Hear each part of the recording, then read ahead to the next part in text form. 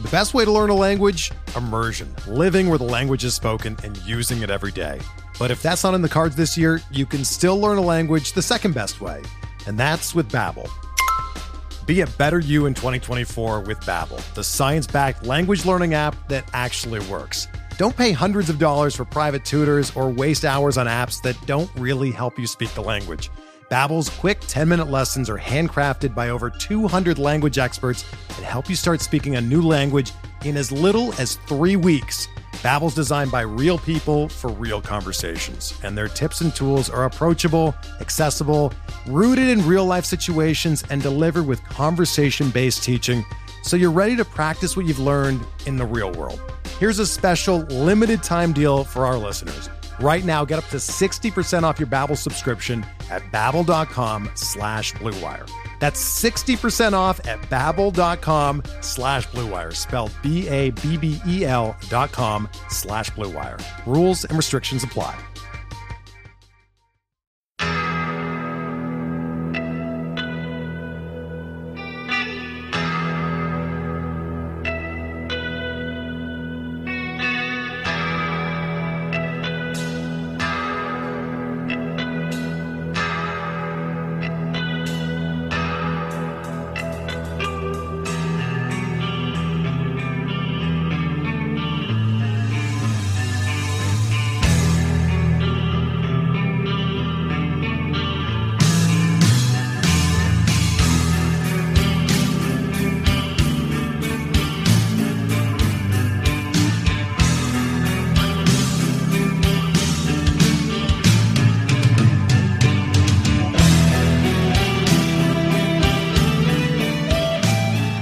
And welcome back, everybody, to another episode of Benched with Bubba, episode 530.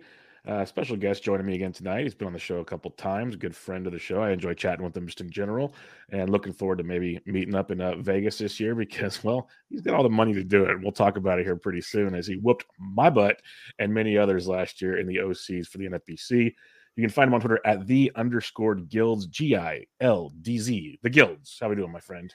What's up, Bubba? Thanks for having me, man. I appreciate it, as always. It's great. It's great. It's great to see you've made some of the rounds earlier this offseason because of your great 20. The thing is, okay, I want to clarify this now. We're going to talk about his great 2022. The dude's had great 2020, 2021, 2022, many other years. That's going to be a part of the topic as we get farther down here. It wasn't just 1 year. He just happened to finally win the whole damn thing this year. No, it's it's been like a 3-year run of really, the big finishes for sure. So because you're top 5 in the OC for 3 straight years, right? Yeah, I finished second during the sprint OC, the COVID year, 4th last year, and then took it down this year. So and I had a top 10 main last year as well. So yeah, it's been a fun ride. And that's why it was a fun discussion, because I know you were tweeting about it towards the end of last year, and people on Twitter, you know how it goes. They don't always understand conversations sometimes, but it's like Phil had an amazing year. He won the overall. He did a bunch of crazy stuff. Amazing. No one will ever discount that. No. But you made a comment on, let's talk about 3 straight top 5 years. And to me, that's called consistency. That's pretty damn impressive, because I think you could admit that when it comes to fantasy sports, not just baseball, you're big into football also. To have a consistent run of success year in and year out is not easy. It's like you're going to hit injuries, you're going to hit snags, you're going to miss that pick because you're way in between 2 guys and you just happen to pick the wrong guy. It might not have been the wrong time, but you just picked the wrong guy. And those kind of things happen. It had nothing to do with your prep or whatever. It's just the way the cookie crumbles, as they say.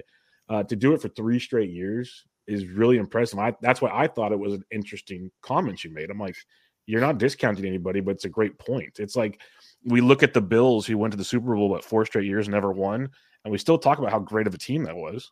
Mm-hmm. They just didn't win it all. So the fact you actually won it in the end is different. But so elaborate on that formula. You can actually talk about it in more than 140 characters or whatever.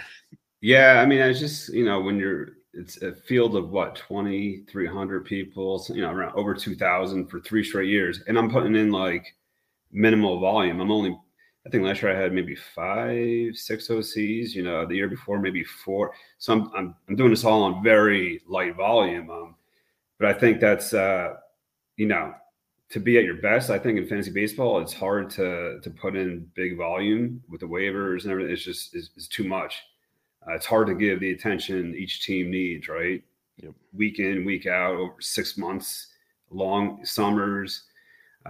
So yeah, I mean, I said that before. I think that 3-year run, I mean, it's just by pure math, it's going to be tough to beat. Mm-hmm. You know, if I ever get, you know, close to it again this year, I mean, geez, my Twitter is going to be on fire. But yeah, I mean, there were some people that after the first year, they're like, oh, you know, fluky, 1-year wonder. Second year, oh, it must have been a fluke again. And you still have those guys. So, oh yeah, I'm not going to name names. They know who they are. Yeah, but it is what it is, man. That's one of the many reasons I like you, is because you shoot it straight. Like, you don't have to play the game. You're not that, and you're not. And the thing is, you shoot it straight, but you don't do it in a mean way where people take it the wrong way. Like, you just make it straight up comments. So I wanted to at least make a comment on that here, because I thought it was a very good talking point. It was interesting because not everybody took it the right way, and I just want to get that out there. But yeah, I even gave it a name. I think it was the Guildsy was the something like that. Yeah, somebody else can do that 3 years in a row. Craig never responded to that comment, but you know, because we have the Lindy. Right, he won the main and the OC. But again, I've talked about this in the past too. I mean, it's a whole different world of fantasy out there now. I mean, you're playing against thousands of teams. The competition's tougher than ever. So I'm not trying to discount what he did. That was still awesome. But I think when you compare that to the climate we're in now, it's like apples and oranges. So. And that's what's crazy about it. And you hit on one of the biggest things that I know I have issues with and other people do.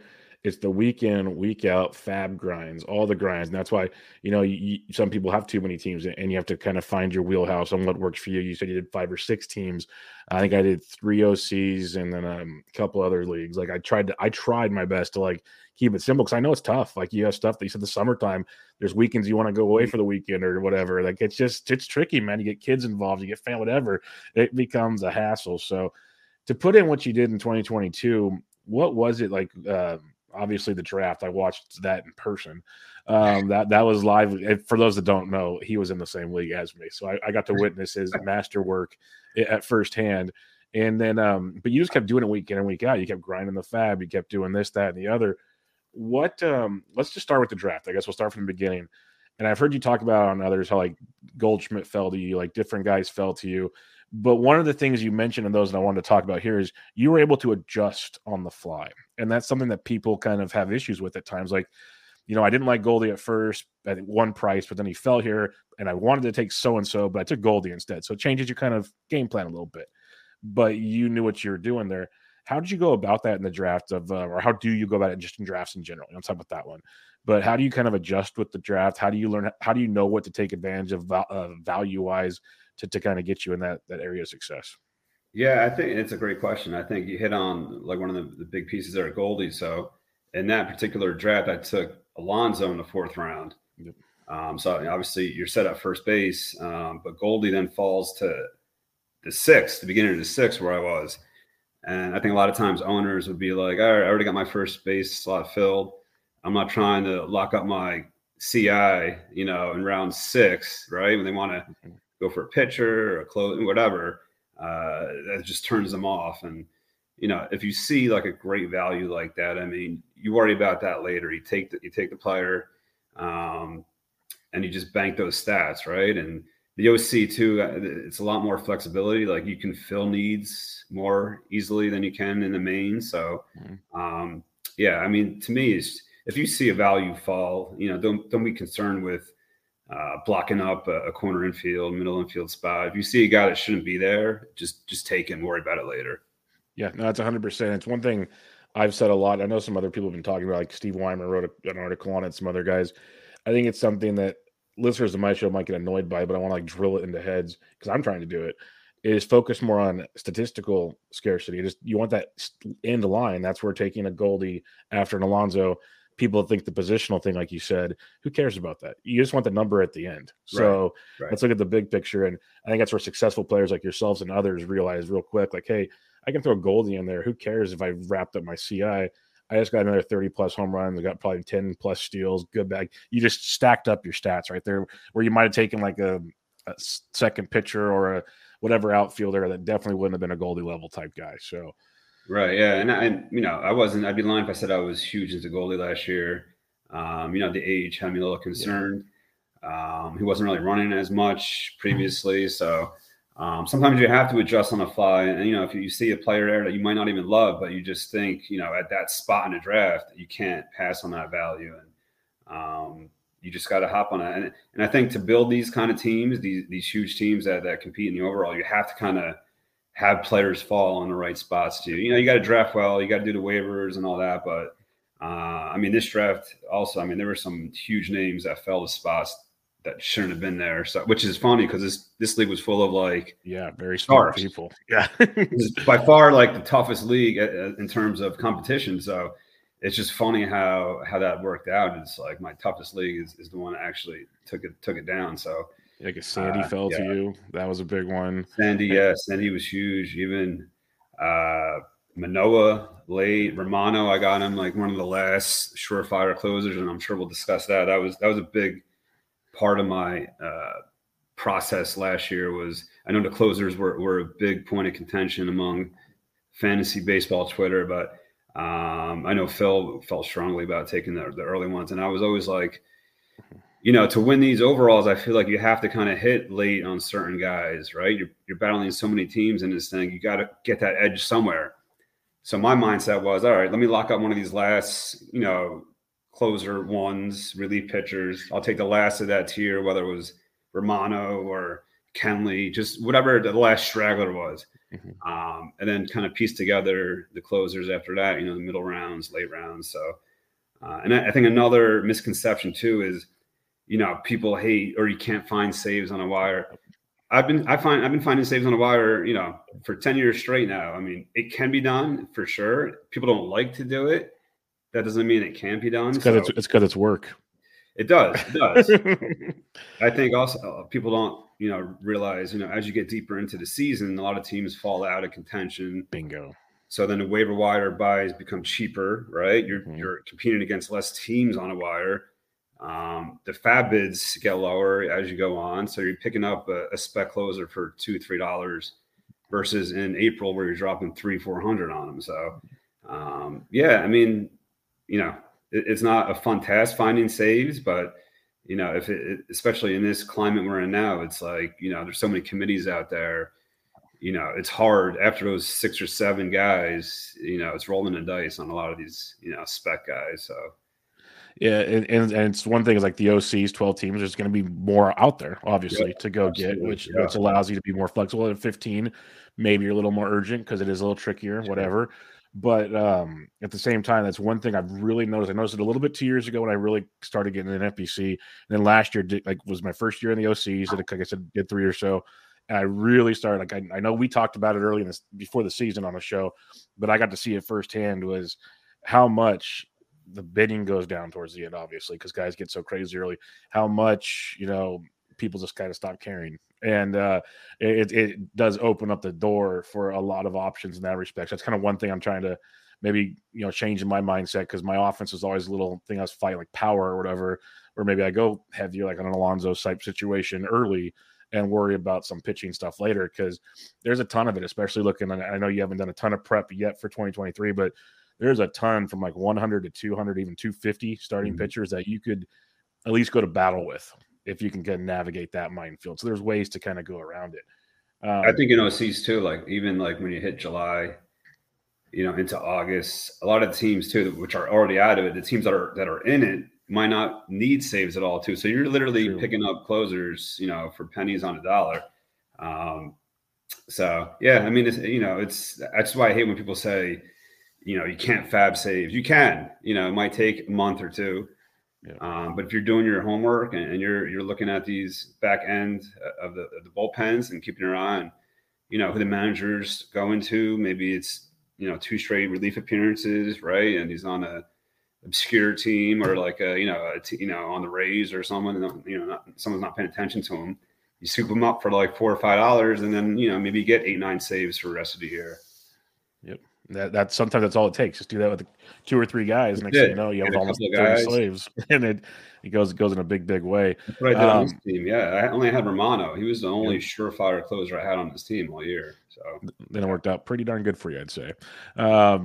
So you mentioned, we did talk about that. One of the things you were kind of waiting on was the later closer situation going into these drafts. What other kind of strategies were you looking at going into the 2022 that worked out for you as you went through your drafts? So like, obviously you weren't going for Goldie, but it fell there. It worked. Alcantara fell to you. Were you waiting on pitching? Were you waiting on certain things besides closers? Not so much. No, I think, late pitching, I hit on a lot too. Like I had Rodon fall pretty late there. Bassett, another guy. Catchers too. Catchers, I slept on. I took d'Arnaud and Sean Murphy late, and they never left my lineup all year. That's huge. So those were 2, draft picks you didn't have to invest much capital in early, and you were able. I mean, that's a big positive. You could just plug 2 catchers in because more often than not, one of your catchers is going to be rotating on the wire all year. So to draft 2 catchers and be able to play them all year and not worry about that position, that was a big positive for this team. Yeah, and you didn't have to pay a premium like some guys like to pay for the big guys up top, and then you're, what are you sacrificing? Who knows? Like, there's arguments that I can see for the elite guys. I'm not going to go into that discussion right now, but usually, if the longer you wait, like you said, at least one of your guys are going to kind of get rotated in and out. So to be able to wait like you did and still get to do it, and it's like you said, is everything kind of fell in the right spot. The Rodon, I think we did this draft before he signed with the Giants. Right. There was the question marks of, why did the White Sox not give him his deal? Is he broken? Like, what's going on? So that deal there. I don't think it was this draft. No, I don't think it was this draft. But I know you were even willing to take a chance on DeGrom early. Obviously, mixed results there. But it's like you're not afraid to take chances. And that's kind of one thing I wanted to ask. In these 12-team OCs, like you're not going to take a full team of chances, obviously, because that's going to get way too risky. But what is your willingness to take some, boom or bust type plays? Because that's kind of what you need once in a while for that overall championship. Yeah, I'm always super aggressive, whether it's on the wire or in the draft. Not crazy aggressive. Yeah, you can't draft a team full of risks, right, and just upside. But you got to pick your spots, right? Like there's some owners, there's some people out there that just cross people off their list. They fade them fully. I mean, to me, everyone has a price. So I'm not fading most guys unless it's just absurd early round price that I don't think the player is going to be, worth that at all. But yeah, I mean, DeGrom, yeah, he's a guy like in these overalls. I feel like, you got to swing. You got to take a swing, right? So you can't just draft a cookie cutter team and just hope that, your guys produce. And it's a good way to finish 3rd, 4th, 5th in the league. You got to take some calculated risks, and this last year, it worked out in a couple spots here, but you can't be foolish either. Like I'm not drafting, injury risks on every team in the early rounds, but if a guy presents himself as a huge upside and he's fallen too far in the draft, I'm more than willing to take that pick. For your fab leagues, you do primarily overall competitions, right? Main event, no seasons. You're the only ones. Okay, so when you're because people will talk about you can kind of go cookie cutter sometimes in a non-overall to just make your money. Like that's one way to go about it. But if you're playing in the overall, we talk about NFBC where the rate comes into play and how much money goes into the overall pool. It's like, sure, you can go to win your money back, and okay, but what most of your entry fees go in a different direction, right? So you kind of want to go that way, yeah. So when you are drafting in these overalls, like I compare them to like GPPs and DFS. Like you got to take your chances and go for the gusto. We kind of just hit on that, but when you walk into that draft room, do you have like a goal in mind on certain things you're trying to accomplish risk wise, or maybe not risk wise is the right word, chances you're trying to take, positions you're trying to like or maybe statistics you're trying to dominate? Is there something for the overall that you're trying to focus on because it's an overall competition? Yeah. So what I think we've talked about this in the past too a lot. What I do after, my research and, I'm just getting started now, but I like to identify, 3 or 4 guys that I'm seeing that are mispriced, during these drafts. So I'm just watching and seeing, with their ADP, which is awesome. And NFBC is the best ADP out there. So which I'm just looking at. I'm trying to focus in and find those guys every year. That last year, like Gallen was one of my guys. I just thought people were way down on him. He had the off year, but he had 2 super strong years, like huge prospect, elite arm. So I thought he was just going way too late last year, and I had him everywhere last year. Now on the same token, Kalanick was another guy that I was super high on. So, it doesn't always work out, but so those guys that I identify that are mispriced, I'm happy kind of jumping around, or so I could grab them on my teams, and especially in those middle rounds, I'm definitely a lot more what's it called? Aggressive, yeah, and I don't mind taking those middle round targets on a bunch of teams versus the early round players, where you don't want to really go all in on too many players unless you see someone really mispriced and you say screw it, go big or go home, which is actually what I did 2 years ago with Vlad. I had him on every single main of mine, and that worked out nicely. But I mean, for the most part, I'm really just doing that with middle round targets, and anyone that's in that 9th, 10th, 11th, 12th round where I think they could produce 7th, 8th round value, even better than that. I'm jumping them around, maybe even 2 sometimes. Yeah, I think it's a great point, is looking for those guys that are going to jump, and then you can jump with them instead of just kind of like ADP is a phenomenal tool, as you mentioned, but some people become kind of a slave to ADP, and it's supposed to be there to kind of give you a reference point, not the end all be all. And when you get into these bigger drafts, ADP goes out the freaking window half the time. So fast, just goes out the window.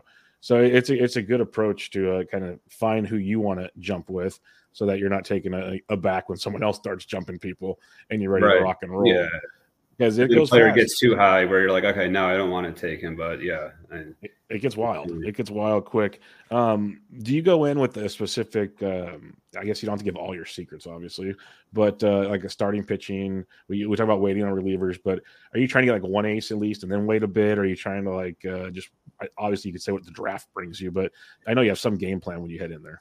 Yeah, I mean, I'm typically an early pitching guy, but I've noticed just looking at the ADPs early on, I'm surprised some of these guys, some of these starters are dropping like far, like more than I can remember in the history. Crazy. It's crazy right now, man. Yeah, like I saw the first OC, Wheeler was in round 6, Manoah round 6. I'm like, I was chatting with one of my buddies. I'm like, what's going on? Did I miss something? But it looks like the players are choosing to take bats early and often and letting these pitchers fall. Yep. So I'm wondering how much that's going to move, as we get closer to March. But yeah, that's my first shock so far, seeing some of these big arms dropping, into the 60s, 70s of these drafts. So that's kind of what I was saying. Like, if you're comfortable knowing the pitching pool, you can wait, because there's like, even after that round of aces goes there around pick by 70 or so, there's a whole slew of guys that we used to pick between 50 and 100 that are going almost 100 to 200 now. Like it's getting, even Musgrove really want those bats. Musgrove was going in like the 70s. I mean, he had, he was awesome last year. He's almost as steady as they come. Like, you want a confident floor guy out there? Like, Musgrove's a dog. Like, it's crazy. I know. Yeah, it's kind of upsetting me, because I wish people would push up pitching. Right, it kind of changes the draft some, and kind of you could zig when others are zagging. But everybody's sleeping on pitching now and just jumping these bats early. So yeah, it'll be interesting to see how this plays out as we move towards main season. And it will move for sure, as it always does. But like, it's got to take a big move to get back to where it was, and I don't know if it's going to take that big of a move. So it's going to get quite interesting in that regard. When it comes to hitters, I guess statistics, we'll say, is there anything you try to make sure you're leaving the early rounds with? I know we all say 5 category guys. That's simple, but there's steals, there's powers. There's something you really try to focus on early. The best way to learn a language? Immersion. Living where the language is spoken and using it every day. But if that's not in the cards this year, you can still learn a language the second best way, and that's with Babbel. Be a better you in 2024 with Babbel, the science-backed language learning app that actually works. Don't pay hundreds of dollars for private tutors or waste hours on apps that don't really help you speak the language. Babbel's quick 10-minute lessons are handcrafted by over 200 language experts and help you start speaking a new language in as little as 3 weeks.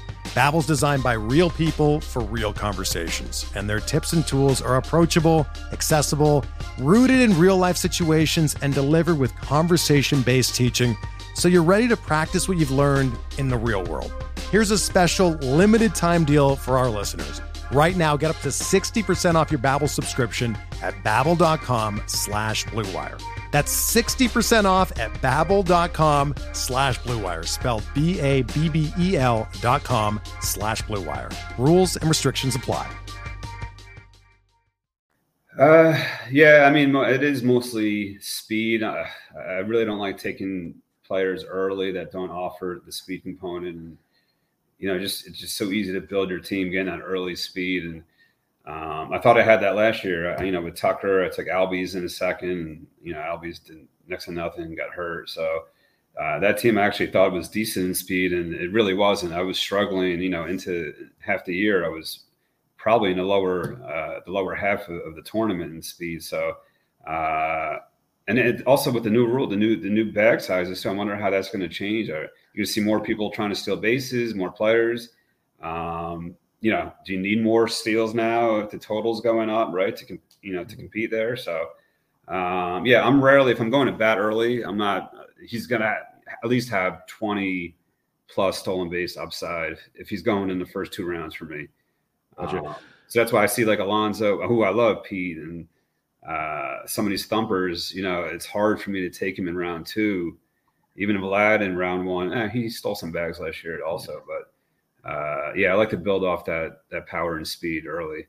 Yeah, I'm with you. It is a great point with the bases, the pickoff rules, all the pitch timer, like all these factors. And some people are saying people will steal more, so it kind of drowns the steal pool. So it's not as important. To me, I kind of feel maybe it's more important to get the elite guys to kind of take that leap in the direction. Right. But it's a great thing that really no one knows the perfect answer to until we see it play out. I think it could be both ways, right? So if more players are stealing bags, right, then it's less important on grabbing those guys that we know steal bags, right? But at the same time, the number needed to compete is going to be higher as well. Exactly. So I think you'll be able to find them more, but the total you're going to need is also going to be higher than in years past. Exactly, and that's going to be the conundrum, and to see. I think that's part of the reason guys are going early, hitters are going earlier. They're trying to get these bats to lock in stuff, because certain positions do drop off pretty quick right now, early drafts.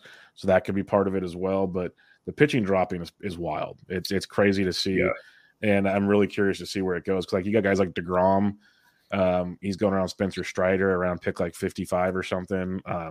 Is he going that late? Wow. I think it was between 50 and 55 last time I saw. I actually got the ADP up here. Now I got to check. That seems that's for DeGrom. No, never mind. 29. He's like the 29. I was like, let me start doing something. Yeah, 50 like 52 is Rodon, 53 is Wheeler, Scherzer's 54, Uriah's 54, Bieber 58. Yeah, these are like you got a slew of dudes. Yeah. I mean, it almost forces you. You can't take a pitch early. When you see these guys falling like that, it's why am I taking Cole? In the top 20, if I'm getting Wheeler, or Manoah 50 picks later. Exactly. That's what makes it tricky. Like, it's quite the puzzle to look at right now. It's like, what's the difference between the Striders of the world, who could be great, don't get me wrong, but compare them, like you said, go Wheeler, get these guys later, 2-3 rounds later. Like, what's the difference, really? I think I know people are fading Sandy this year too. I guess because of the low K rate. He's still going. He's going right around DeGrom. Is he? Yeah, he's going high. To me, I mean, how many innings he pitched? Over 200, right? Over 200, easily over 200. And I think back-to-back years, to me, I mean, people aren't talking about that enough. I feel like getting that volume out of that with those ratios. I mean, he's not gonna strike out a ton of guys, but if he's gonna throw 215, 220. I mean, he's going to get you 200 strikeouts, right? And those ratios over that amount of innings, to me, he's still, elite, worth that early pick. So, his ADP is the same ADP as DeGrom right now, 28.67 in the month of December. So they're going right next to each other. He's like the third or fourth pitcher off the board. Like you said, 228 innings last, almost 228.2, 205.2 in 21. In 2019, the full season, 197. So he basically has 3 straight 200 inning seasons, all with the ratios of 228, 319, 388. Right. Yeah. And if you're getting those ratios over Outstanding. that volume of innings, I mean, that's a needle mover for me. So I'll give up those Ks, right, for that extra ratio of protection there. Yep. I mean, that's how I see it. And, you know, he's not striking out 4 per 9 either. I mean, he'll get you 200 Ks close to it. He's like Framber Valdez. He's not a world beater, but he pitches 7+ innings every start. He's going to rack up the strikeouts. That's what they do. It's like getting at bats from hitters. You know, those innings add up, and if you're getting those elite ratios over such a large, because I mean, what's the average innings pitched? You know, for a starter now, 170. 160 maybe, probably like 160. Yeah. So I mean, he's pitching 210, 220.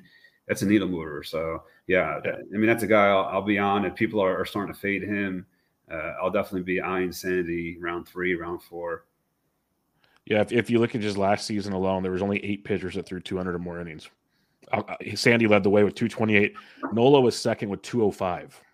Nola's another guy too that I love Nola. He'll give you the Ks. You know, his ratios will be good. People just don't like drafting Aaron Nola that early, I guess. But I'm on board with that one. Yeah, so he's another guy, and both of them are on this team of mine. So maybe I'm partial to them also. But Nola. Everyone like gets annoyed with him because he has that start where he's good, has like that one bad inning, and it just like scars everybody. So you look at the end line every year, it's like mid-3 ERA, big strikeouts. Like this is what the dude does. So and that's a good guy to pair if you're going to wait on aces like 3-4. You go Sandy Nola. You're going to get the Ks with Nola, offsets the lack of Ks with Sandy. You get elite ratios. I mean, 400+ innings. I mean, that's a nice pairing after 2 bats early. You know, I'm already building a team in my head right now. So. You're welcome. You think you're going to dig into 2023 so soon? I'm there. I've done a lot of Nola Musgroves early.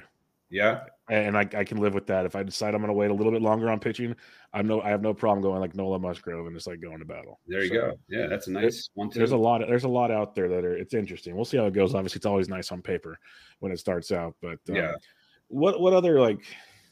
Don't give all your tricks, like I said. What other kind of tips when you walk in to do an overall draft? Like, what other like things are you looking to make sure you accomplish before you live that draft? Like that makes you not just a basic team. Like you're going in there to do X, Y, or Z. I think knowing the room is a big skill, I say, or a plus that a lot of owners aren't conscious enough of what the owners around them are doing. Right, you're kind of tunnel vision on your own team. What do I need here? What do I need there?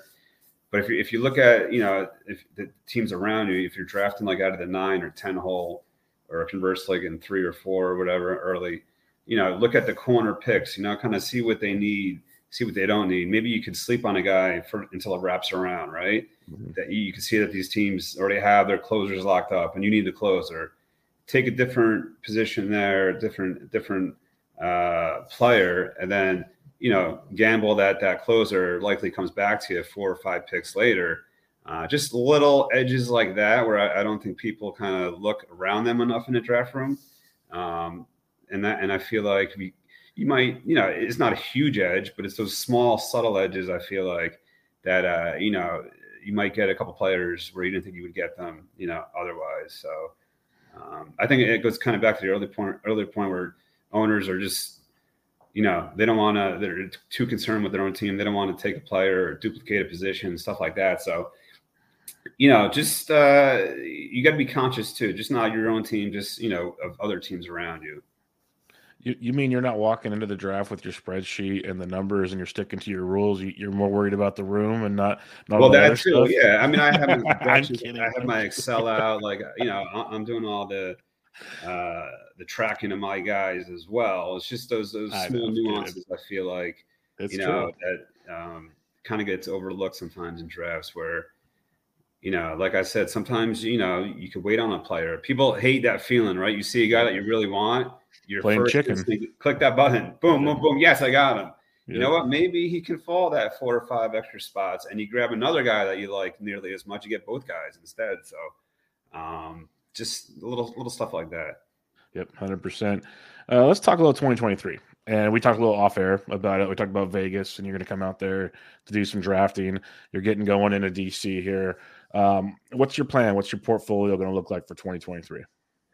It's probably going to look a lot like my portfolio this past year, which, I said that somewhere else and they laughed, I think, but I just can't. Football is a different beast. Like I said earlier, baseball, I can't give the attention my teams need, right? If I put too much volume in. So, I put in 3 mains before. That's probably where I'm going to finish, depending on, if I see a room or something that I might want to jump in, but I'll probably do around 6 OCs, 3 mains. I'm doing the DCs. That kind of just helps me prep, for the main season, and just to kind of learn the player pool and whatnot.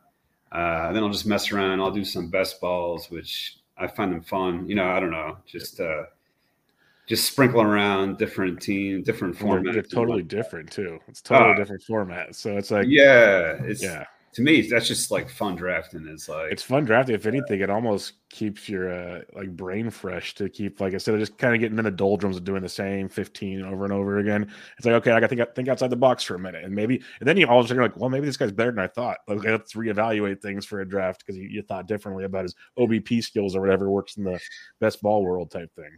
It's funny too. When I first did the best ball, I think it was the cut line maybe a couple of years ago. I really didn't even know what the hell I was doing. Like, I was taking guys, with just single position eligibility. And I remember reaching out to Curtis Jones, who's like one of the best players there. I'm like, dude, what am I doing wrong here? And he was just giving me pointers and stuff. And I'm like, oh, okay, so this makes sense. So, like, you want a LeMahieu, right? Early, because I'm thinking, like, why the hell are they taking LeMahieu this early, right? Because he's got 4 positions he's eligible as. So, once I kind of learned the basics of it, then I was like, okay, now I understand. And, I'm grabbing every multi-position eligible player now. Like, half my roster, each guy has like 4 positions he play at now. So, there's nuances to that also. So, I mean, I love it all, man. I just February, March draft season is probably my favorite time of the year. Awesome. It's the best. It's absolutely the best. You've done a little deep diving, you said, a little bit. I wouldn't say deep dive, a little bit into it. Any players standing out to you like going, wow, better than I thought last year? Maybe I should, pay a little more attention to them this year. Or anybody that's like standing out to you going, okay, I need to move them up my board, or just anything that stood out to you player-wise. Yeah, I see. I think O'Neal Cruz is an interesting guy to me. He was on my team last year, and I know, the batting average, a lot of people are concerned over it. He can't hit lefties and whatnot. I mean, to me, that's a guy that I love in these overall competitions. It's just, the sky is the limit there. And he hits the ball so hard too. I mean, he makes an adjustment here or there. He's still young. He's so young. He's going to get better and better. To me, the ceiling is just so high. It's like I see him going to 70s and 80s. To me, that's a guy that I would definitely jump a little bit. Just that profile, just the risky batting average. And that's another thing I said too in the past is where people get really scared off by batting average. I'm willing to kind of gamble there over other categories because we've seen, batting average fluctuate, 20, 30 points, one hot month versus one cold month. It doesn't take too much for a 235 hitter to hit 250. You know what I mean? So, well, in this era of baseball right now, like the average batting average in baseball is 235. Right. So it's totally different than what it used to be. That was Adolis last year too. That was the same guy. You fell way too far in drafts. People were scared off of his average, being an anchor on your team, and he gave you all the power and speed. And to me, that was just a guy that screamed value there. And I think he hit 250, 255, something like that last year. I mean, he was a monster for fantasy. So. If I'm going to gamble in any category, it's definitely batting average. I'm not taking Joey Gallo. We know what Gallo is, but these guys that are young and up and coming and have the pedigree and the prospect, I'm definitely more willing to gamble on their upside versus a Gallo type or someone that's been around and what you're getting there. I like it. What about these new rules? We kind of talked about the bases and the clocks and all that stuff. How much are you going to factor that into your drafting? Because for me personally, I'm just going to be the caveman and maybe like I'm just going to draft who I know how to draft. I have no control over this stuff. I have no idea how it's going to play out. If someone tells you they know, they're crazy, like it's wrong. So how are you going about it? Are you just going to ignore them and see what happens, or do you actually have a plan?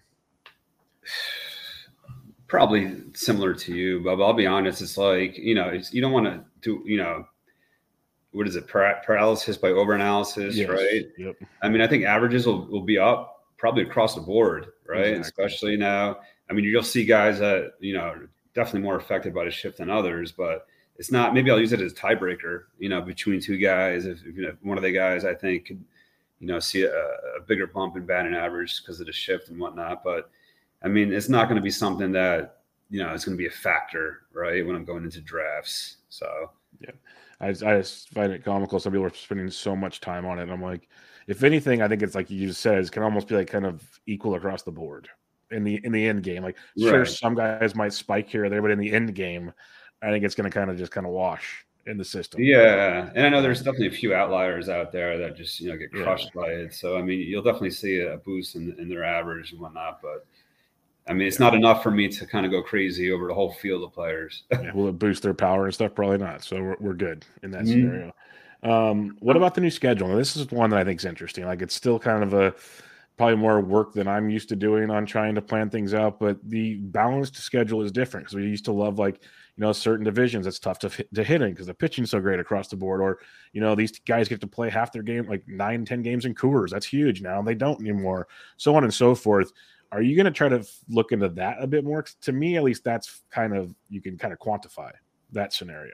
Yeah, I agree. I think that's definitely a bigger factor, right? Where you're going to see, obviously, some ballparks definitely lean towards, better hitting results. So for sure, I mean, you can see tangible results, more so than, the few players that are going to benefit more off the shift. But yeah, to me, that's definitely a bigger factor. Yeah. Yeah, so that's when I'm looking forward to the smarter people than me to come out with those articles like the Eno Sarises of the world and stuff, like really break it down for me on how this works, because in my head I can be like, okay, cool, the NL West takes a hit because they're not playing that much in Coors, or the AL East and NL East all have a lot of really good pitchers. Well, they're not going to face them as often anymore, so on and so forth. And we used to love the Central divisions because they all stink. And now that's a little different. So it will, I think, kind of space that out a little more and make that a little more enticing as well. Let's talk Mets. Unless you have any more new rules talk, but that's so much fun. Nah, I mean, yeah. I mean, it's interesting too. The Mets, man, it's been a fun, ever since Stevie Cohen took over. I mean, I'm in New Jersey too, so it's all sports talk. It's all Mets, Yankees where I am. So it's just great being a fan right now of the Mets. It's a fan that owns your team. He's a Mets fan. So like it's like winning a lottery, and you buy the Mets, you're like, all right, I'm going to buy every fucking player out there. Why not? That's awesome. And that's what, he's like, you're watching a fan of the team just buy people. I mean, it's amazing. Yeah. It's what Mark Cuban wishes he could do, but there's actually rules in the NBA. That's pretty much what took place there. Which is funny because then baseball wouldn't let Cuban get the Cubs, and he'd probably be doing the same thing right now. But the Mets, it's funny too. I got a buddy who's a huge Yankee fan, and he was texting me after the Correa deal. Well, which is still in limbo, but he's like, Steve, your turn now. Tag you're it as the Giants screwed it up. It's your turn now. Yeah, pretty much. Although I think they'll come to an agreement. Yeah, I think you guys will figure it out. But he was telling me, Cohen's ruining baseball, all this. I'm like, dude, you're a Yankees fan. Yeah. You guys, this was your MO. This is what the Yankees were for 20 years in the late 90s. Leg to stand on right now.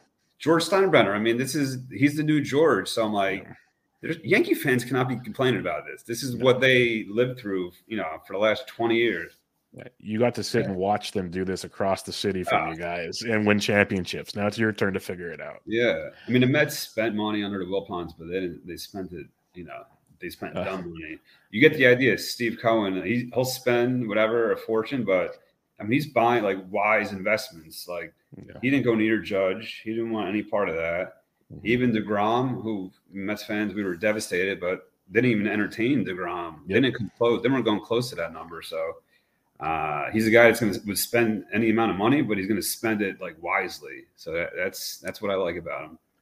And that brings me to my next question. We're going to talk some players here. And first, we will talk to Grom real quick, though, just because he was, like we talked about him earlier, gets that 5-year deal in Texas. I don't care about the length and the money. but they were willing to give him the money, and the Mets weren't. Which I was kind of I think more the long term than the money part was what was the concern. I think the Mets are kind of willing for like 2 years, maybe, as we'll talk about in a minute. 3, yeah, but it so wasn't like near five wasn't happening. No, but at the same time, the fact he got paid makes me feel a little more comfortable going into 2023 draft wise with him. Are you good with DeGrom in your eyes? Yeah, I mean, listen, I'm always good with DeGrom. It's just, yeah, I mean, listen, we know he's the best pitcher by a mile when he's pitching, right? So if he could just give us 150 innings, I mean, exactly. If he could do that, I would take him in, round 2, every draft. It's just, they're probably gonna baby him a little bit, which they should, I guess. I know he wants to dial down his velocity, but I think that's easier said than done. I watched him every start. This guy's a competitor. He wants to throw 101. He doesn't want to throw 96. You know what I mean? Yep. And that takes away from his greatness too. So it'll be interesting to see that balance of of what he how he chooses to pitch. If he's going to be the same guy, there's a that same concern is going to be there, I guess. But I guess long-winded answer, yes, I'm always in on him. It's going to be hard, fading him and, or passing on him in round 3 of these DCs and whatnot. So, yeah, no, that's a guy. I mean, listen, if you get anything more than 150 innings, I mean, he's a smash in that part of the draft. It's just, can you get that 150? So you're here to hear first, folks. In March, you better take him in the first round if you're drafting with the Guild. So otherwise, you won't get him. But people too. Once he's out there throwing 100. Oh, the first clip of in pitchers and catchers report in February. Oh yeah, I said that last year too. So yeah, it happened. It happened. Yeah. He started going early. Yep. That takes us to Verlander, though. You talk about a guy that's competitive that wants to throw 100 all the time, and that's Verlander still. But and I was all in on him last year. I was like, if they're signing him, they're not going to innings eat him. Like, he's going to go out there and work because he's a competitor, just like you said about DeGrom. The Mets gave him a couple years here, so that's pretty big, obviously. I'm pretty comfortable with DeGrom still. He's getting older. There's no doubt about it. But are you good with DeGrom, even though he's getting older in New York? There? Verlander, yeah. Verlander, sorry. No, that's all right. Verlander. Yeah, and he was gone. Where? Because I was surprised he was falling too. He's falling. I got it right here again. I'll pull it up. I mean, I do not understand that at all. That's why, like, maybe I'm just rusty. I get back into the swing of things. He's got ADP of like 46. 46, right? And he's on after Nola, after McClanahan. He's pitching Citi Field, right, on a team that just won 101 games. I mean, I guess you're banking on him. I mean, he looked amazing last year. I guess one of his best years probably ever, right? Stat-wise. So, yeah, to me, in the 40s, I'm slamming that pick for sure. So, I mean, he could easily go out there, strike out 250 guys, 18 wins, elite ratios. So, I mean, if I'm getting that guy in the 4th round, I'm happy about it. You have your ear to the New York media, as you said. It's all over the radios and everything. What's the hype? What's the buzz on Mr. Senga, Kodai Senga, that they brought over from Japan? Who looks awesome. He's got the repertoire, but like depends on who you read. He's either like the 3rd or 4th starter, or he's a long man. I believe he's a starter, but there's still people writing like they don't know if he can make it, the whole season. So I'm curious. I mean, they envisioned him as a starter for sure. Yeah. They gave him start. I mean, what is he making? 15 He's getting starter money. He's getting starter money. The problem, I'm not the problem. It's just the concern is usually when these guys first come over, it takes them some time to adjust, right? Mm-hmm. You don't really see them dominate, maybe not dominate even, but like be like a plus pitcher from Jump Street. So I could see him, maybe early on, struggling. It's a whole new game to him over here. So, yeah, I mean, maybe I'd be more comfortable maybe next year than I would this year for him. But yeah, I mean, he's on a great team too. He should strikeouts, wins, that should be there. So it's just a matter of, how he handles the pressure of pitch. I mean, from everything you're reading, he seems like a guy that can handle the pressure pretty well too. So he's excited to be here. So I guess we'll see, man. You just don't know with these guys, right? I mean, 100%. Could be Kei Igawa, or he could be who's the guy, the Blue Jays, who everyone kept waiting to smash, and Oh yeah, I know what you're talking about. It's never happened. The lefty. Yeah, never happened. Did he get traded? Is he still in the Jays? Well, Hyun-Jin Ryu's there, but you're talking about somebody else. Yeah. You're talking about oh crap, he's still there. That just totally hit me now. I got roster resource up here. He's still there. Everybody's favorite. They signed him last year. He totally tanked. Yusei Kikuchi. Yeah, Kikuchi. Yeah, everyone's sleeper, and he just he just never panned out. Bombed in a big way.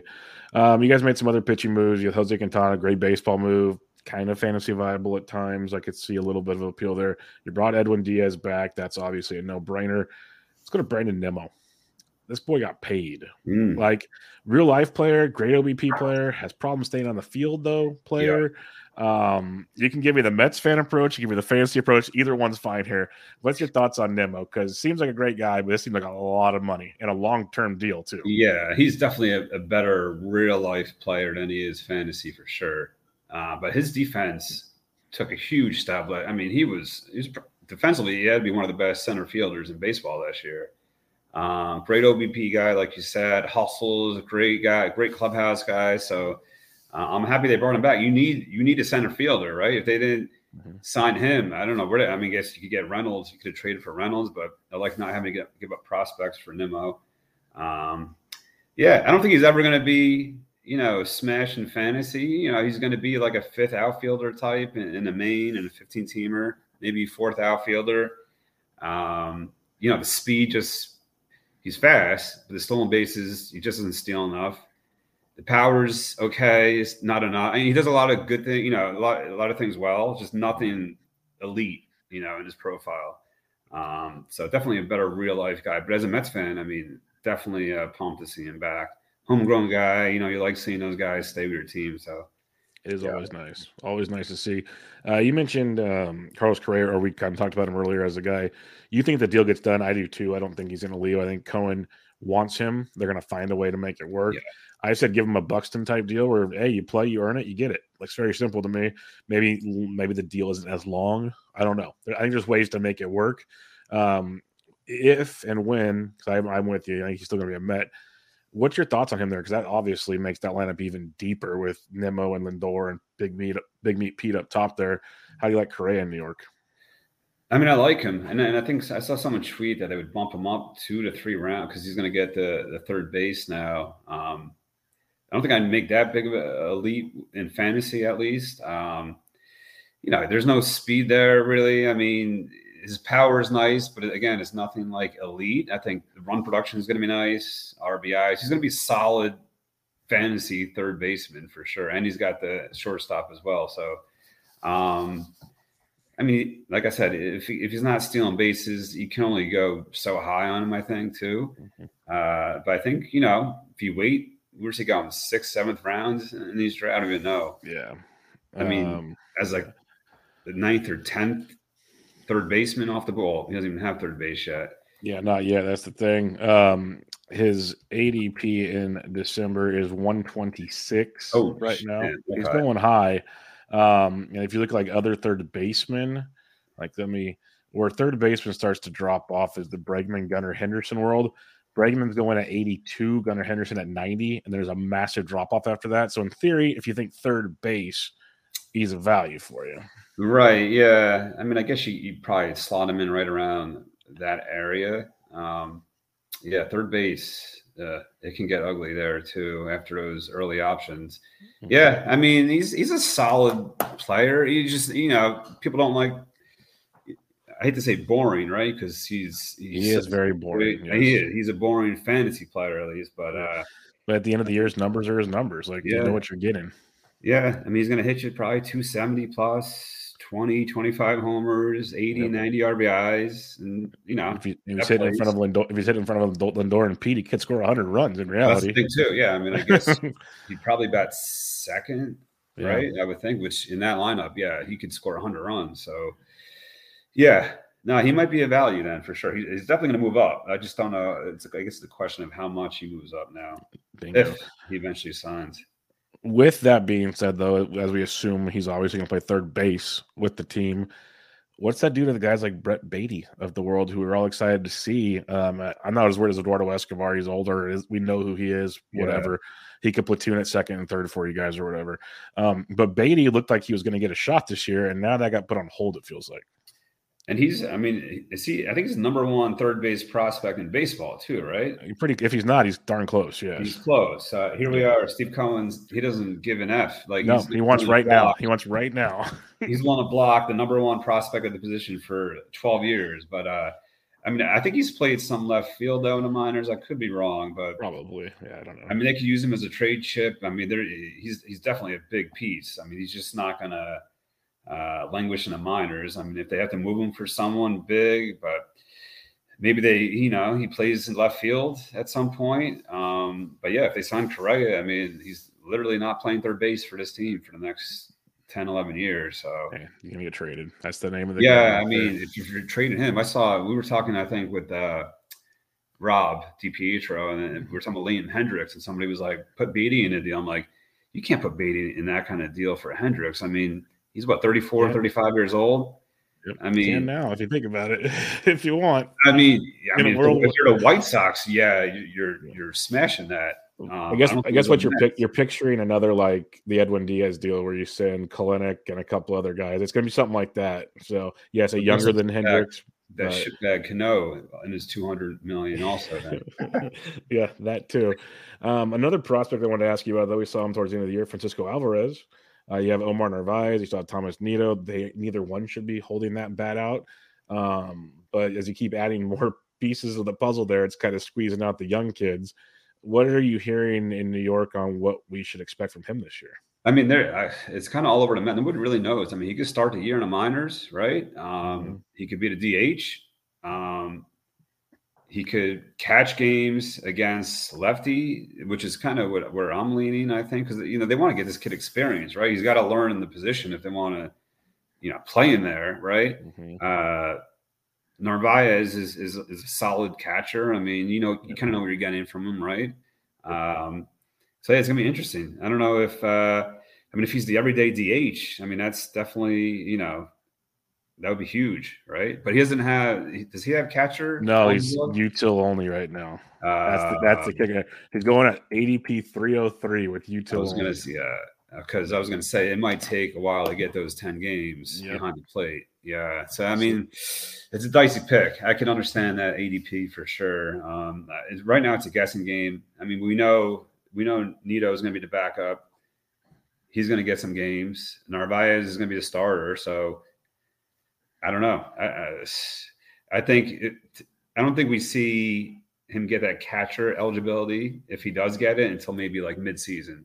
Yeah, very, very possible. It's a long time to wait. So a very long time to wait on a guy that won't be playing every day. Right, so exactly. That's a tough one right there. It reminds me of the kid from the Royals last year. His name escaping me now. Not Melendez, is it? Melendez, yeah. Yeah. Wasn't he? Once he got called up, he was good to go. He was good to go, right? But he was.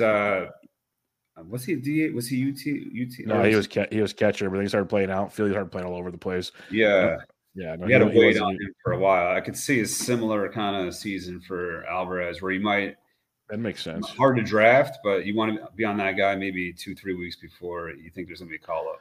And then it's the fun in FPC rules. If no one drafts him, you have to just wait till he's called up. So that's where it gets dicey right there.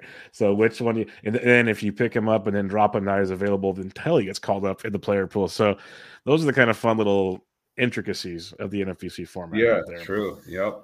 One of the last guys I think I'm going to ask you about here on the Mets is a 34-year-old outfielder who, even when it seemed like it wasn't a great year, had 16 homers, 18 stolen bases, 76 run scores, and hit 292. And that's Starling Marte. And it feels like with all the moves they're making, he's getting buried because he's like hitting 6 now potentially in that lineup. Yeah. And he still looks like he's going to be quasi-productive. And before I give you the floor, his ADP for once, it's that's Noelvi Marte.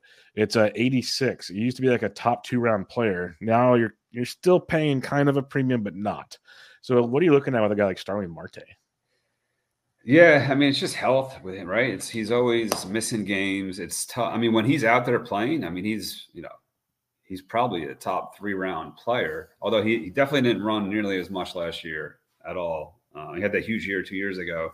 But I even remember watching all the games. I'm like, he just didn't choose to run. So I think the injuries played a factor there. But yeah, I mean, he's just, he's one of these guys. He's a 5-category guy when he's out there.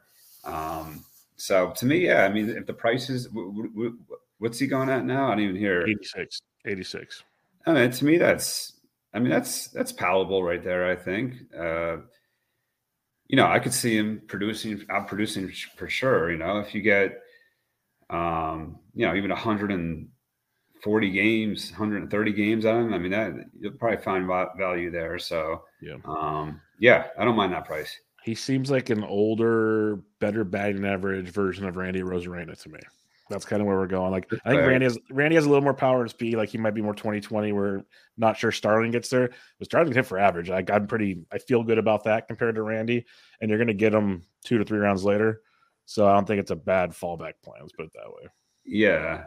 And like I said, I mean, if he's out there playing, he's easily a top 30 fantasy outfielder in my eyes. Let me clarify. He had the 16 homers, 18 steals in only 118 games. Yeah, exactly. So, it's like you said, if he's playing, goes back to like 130 to 140 even. Yeah, plus per game basis. We're back to 2020 probably. Yeah, it's all health. I mean, it's kind of like the Grom thing for batters. If you told me, you're getting 140 games out of Starling Marte, I mean, I feel comfortable taking him round 3, easy. Most definitely.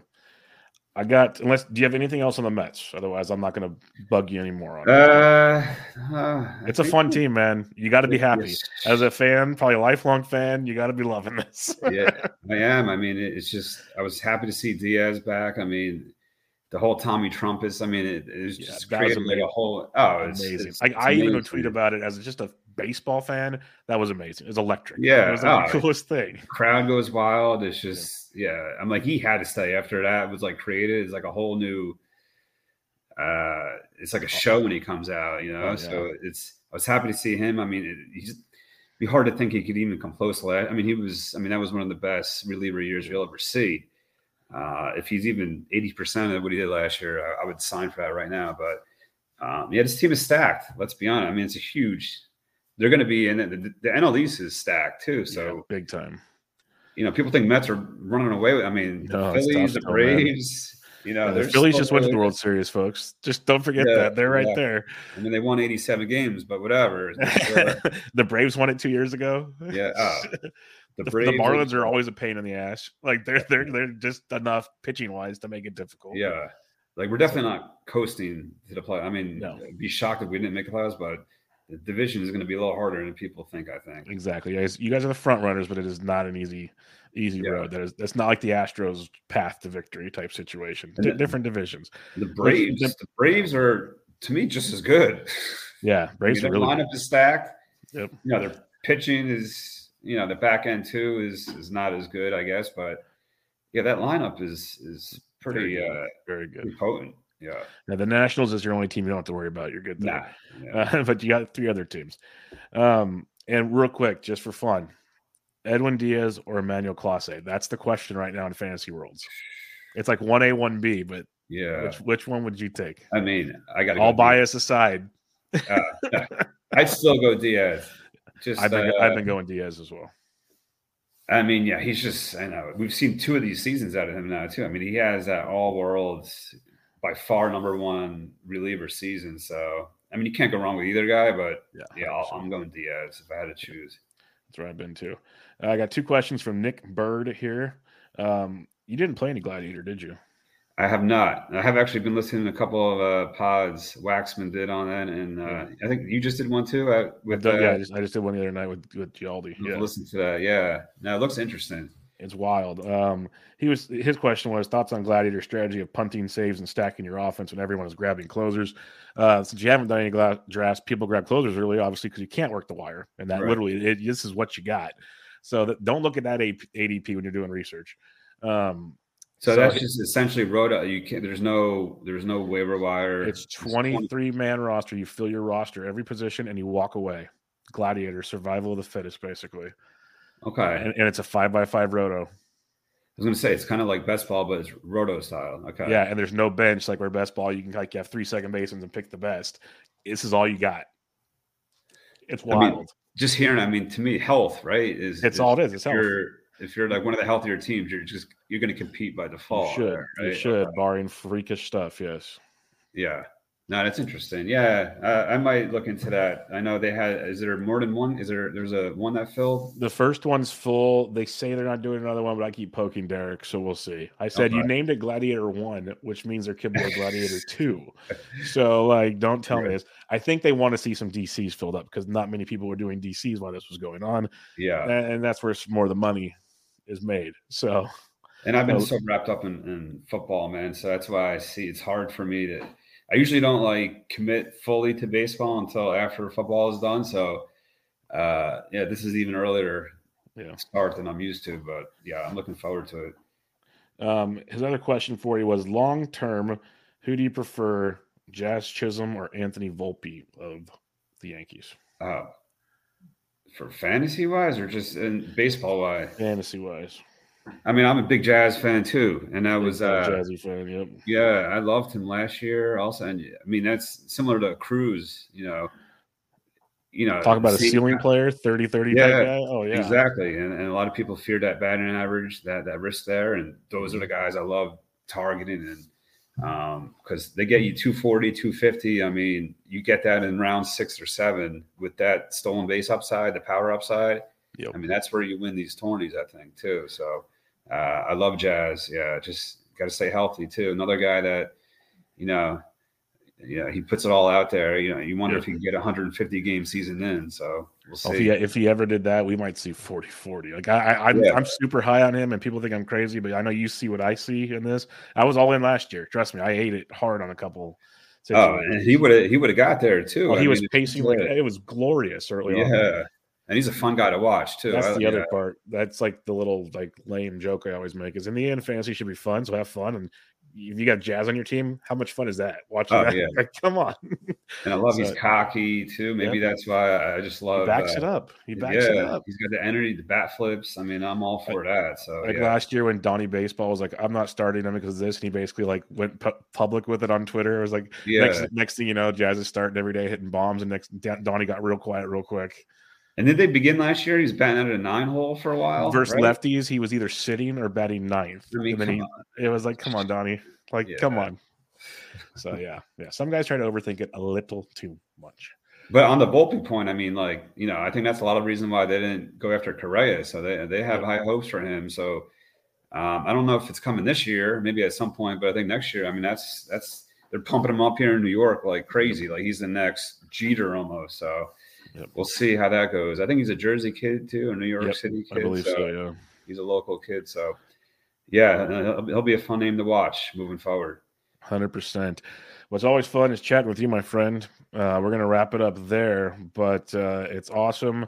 Looking forward to doing this again with you and seeing you in Vegas. But any final thoughts? You want a swan song for 2022? The floor is yours. 2023, whatever you want. The floor is yours, my friend. Nah, I appreciate you having me on, Bubba. As always, you're one of the guys I listen to all the time. So, and I'm just looking to go out there again and kind of prove all the doubters wrong again. And they're going to be like, 4 years in a row, fluke. It's it is what it is, man. I have fun doing this. I have fun talking to you guys, and definitely as we get closer to draft season, we'll definitely do another pod if you want. Yep, for sure, man. I always love chatting with you, so we'll do it for sure. Maybe I'll draft it with you, and then you can kick my butt, and then we'll talk about it again.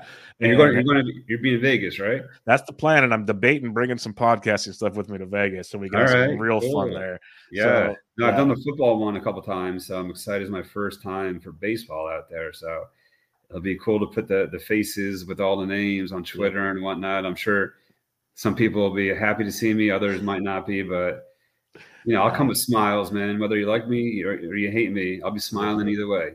You'd be surprised in person. Things are a little different, as you know. So get away from the keyboard. Everything's fine, but it'll be fun. It'll be fun. Yeah. Looking forward to seeing you out there, and we will definitely pod again before the season starts. No question about it. Everybody make sure you follow them on Twitter at @the_Gildz, GILDZ. Thanks for joining me, my friend. Thank you, Bubba. Appreciate it. Everybody's Bench with Bub, episode 530 with the Guilds. Catch you guys later.